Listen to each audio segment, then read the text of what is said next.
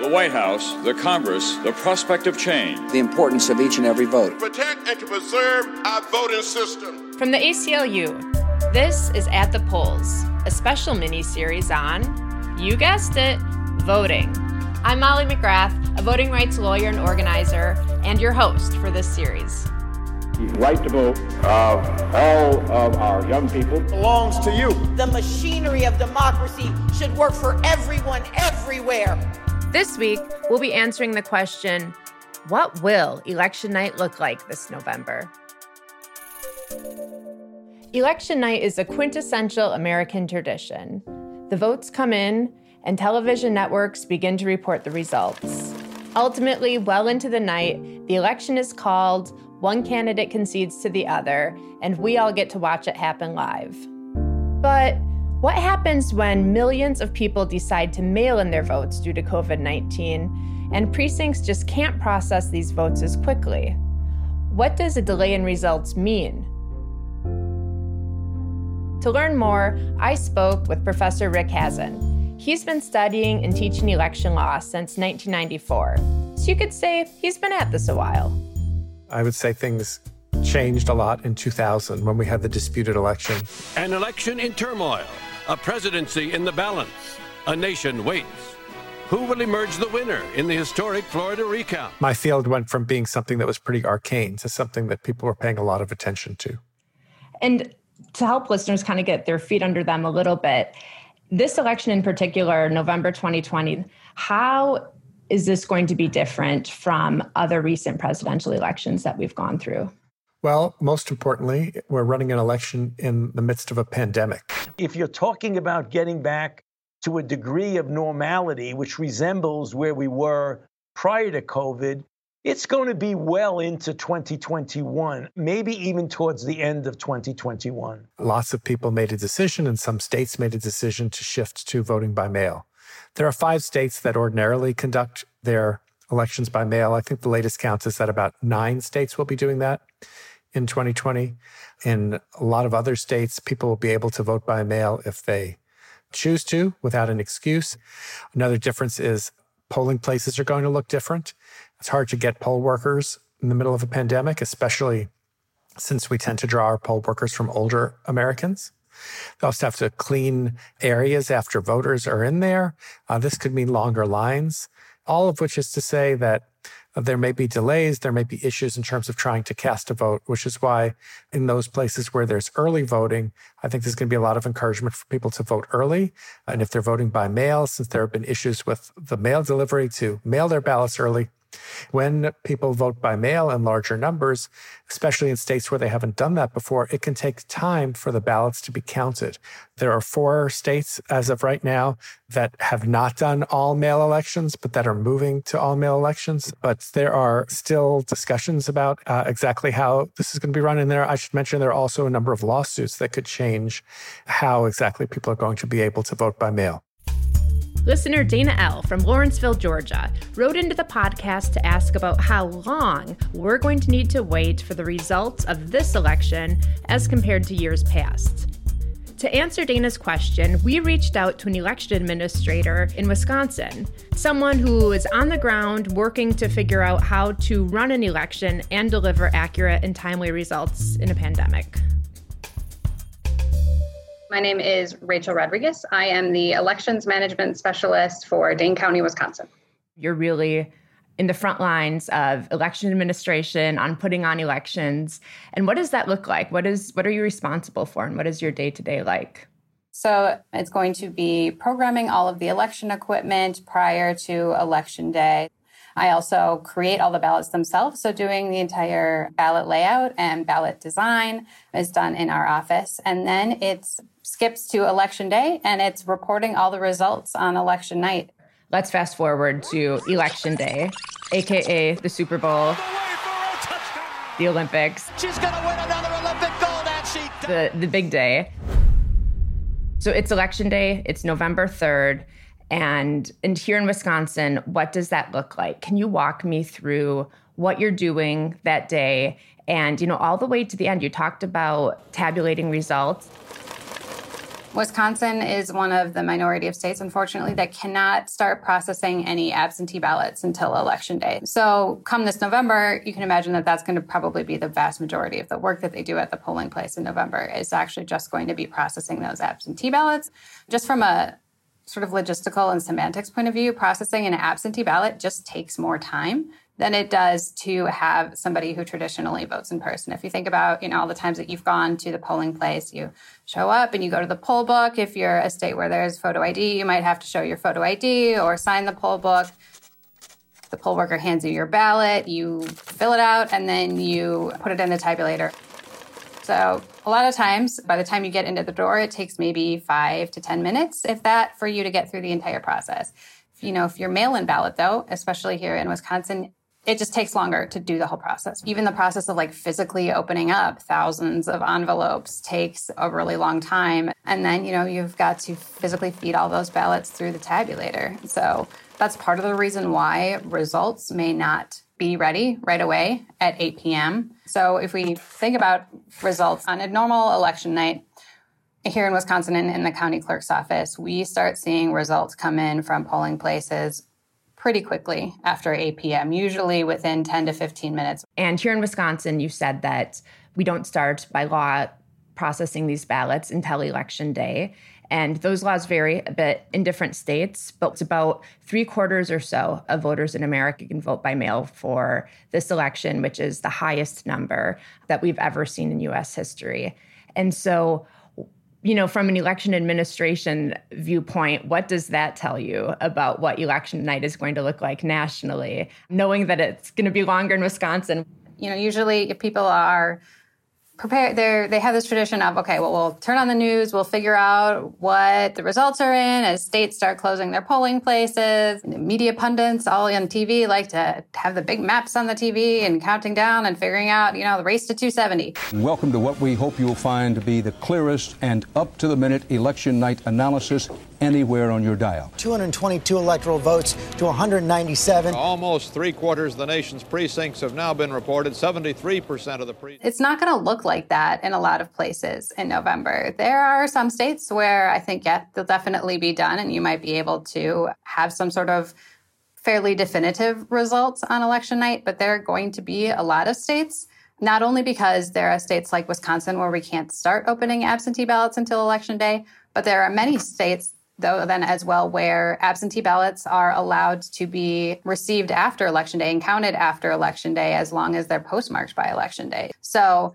it's just getting voters used to this idea that just because you don't know who the winner is doesn't necessarily mean that there is any sort of nefarious purposes going on or there's even necessarily any problems going on. It's just how the process plays out when you have that many thousands, if not millions, of absentee ballots and mail-in ballots that you're trying to process.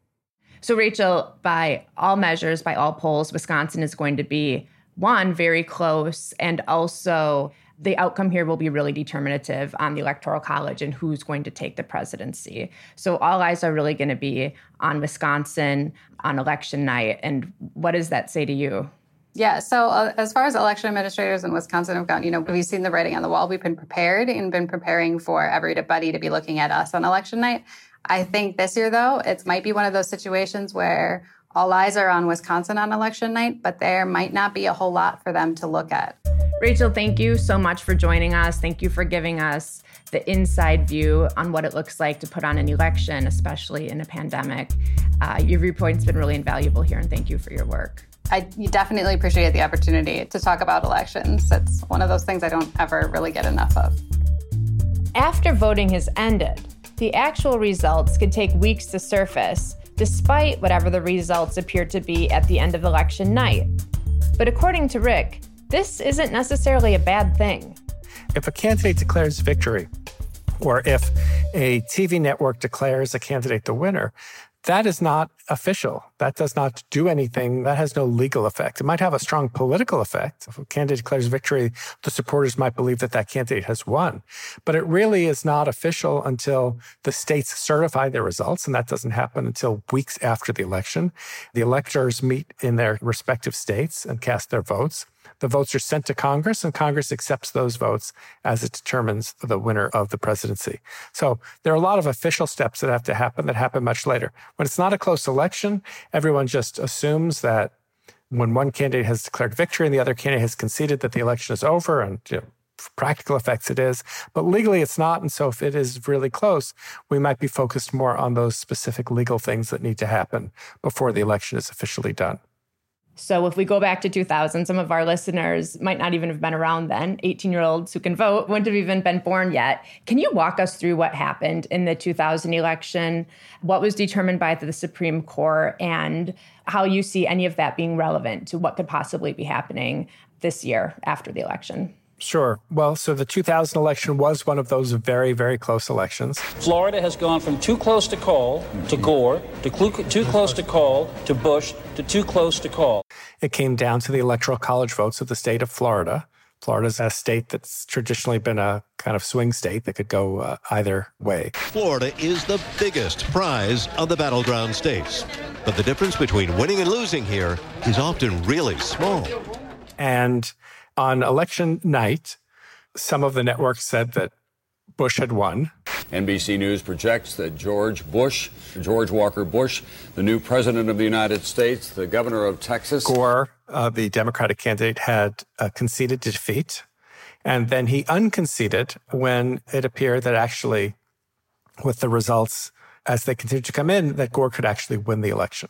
Are you aware in American political history of a concession phone call being retracted?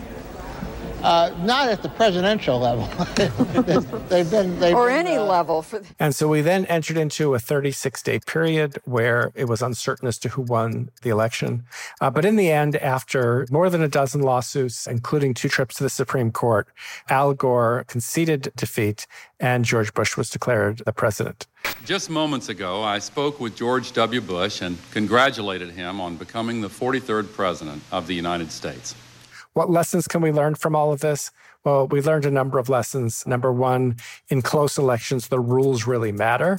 That's part of the reason why we see the parties and others fighting over rules like voter ID laws or the kinds of voting machines that are used and all of that. Number two, our elections are really decentralized. We do them generally on the county level. We actually have over 10,000 different electoral jurisdictions that are going to be running a simultaneous election on election day. And, the other thing we learned was that our technology was really bad. And even though there are fights about voting technology today, things are much improved from where they were in 2000. When estimates were that over 1 million people who cast ballots in the 2000 election did not have their ballots counted because of faulty machinery. Are you expecting this year that we could also see litigation after the election? This year is one of the most litigious years that we're seeing so many lawsuits filed before the election. Are you expecting the same thing after this election? Well, if you're talking about for all elections across the United States and not just for president, I think it's pretty certain that there'll be somewhere where there'll be a recount or some problem with something that's gone on. So I'm sure there will be litigation. As to whether the presidential election will go into overtime, which is something that your listeners probably care about the most, again, I think it depends on the margins. If it turns out that Pennsylvania or Michigan or Wisconsin is the key state and it's really close, and there are disputes over whether particular kinds of absentee ballots should be counted or whether there's polling places should have been kept open, then certainly there could be litigation in state court or in federal court. It could end up in the Supreme Court. And I expect that if it's very close, it's very likely that we'll see the parties in court since they're in court already right now. Very true. So if we take the longest case scenario here, where we're going to see litigation after election night, where we might see recounts in states, and those laws vary by state, is there a final deadline, a certain day where America will take a collective sigh of relief that this election is really over? Well, again, it's not officially over until January. In early January, Congress counts the Electoral College votes and declares a winner. What we do know is that the 20th Amendment says that if no president has been chosen by January 20th, then the existing president is no longer in office, and we go to the rules of succession as to who would be president. So we've heard about Nancy Pelosi becoming president as the Speaker of the House, or Chuck Grassley as the President pro temp of the Senate. And there are all kinds of scenarios in which we could theoretically imagine that we don't have a presidential election resolved by January 20th. I certainly hope we don't get to that period, because all along the way, there are lots of things that could be disputed. There are lots of legal challenges that could be brought, and there are lots of questions for which there are no certain answers.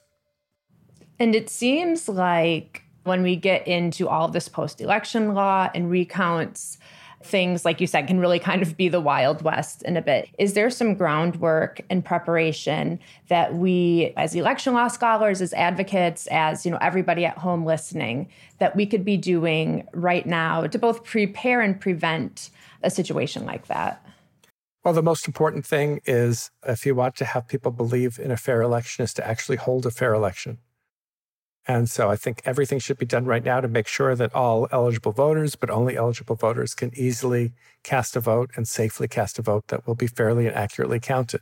I guess as a takeaway, if listeners were going to remember two things about what to expect election night this year, what should they take with them? Patience is the watchword, and don't be lulled by misinformation or by someone who's trying to end the election count early. Make sure that we have a fair accounting of who's actually won the election before people are willing to settle on whoever that winner might be. Thanks so much to Rick Hasen and Rachel Rodriguez for joining us. And thanks to you all for listening to our very first episode of At the Polls. Each week, we'll be answering a new question about voting rights in the lead up to the presidential election. So if you have questions you'd like us to answer, call us and leave a message at 212-549-2558 or email podcast@aclu.org. We still look forward to hearing from you.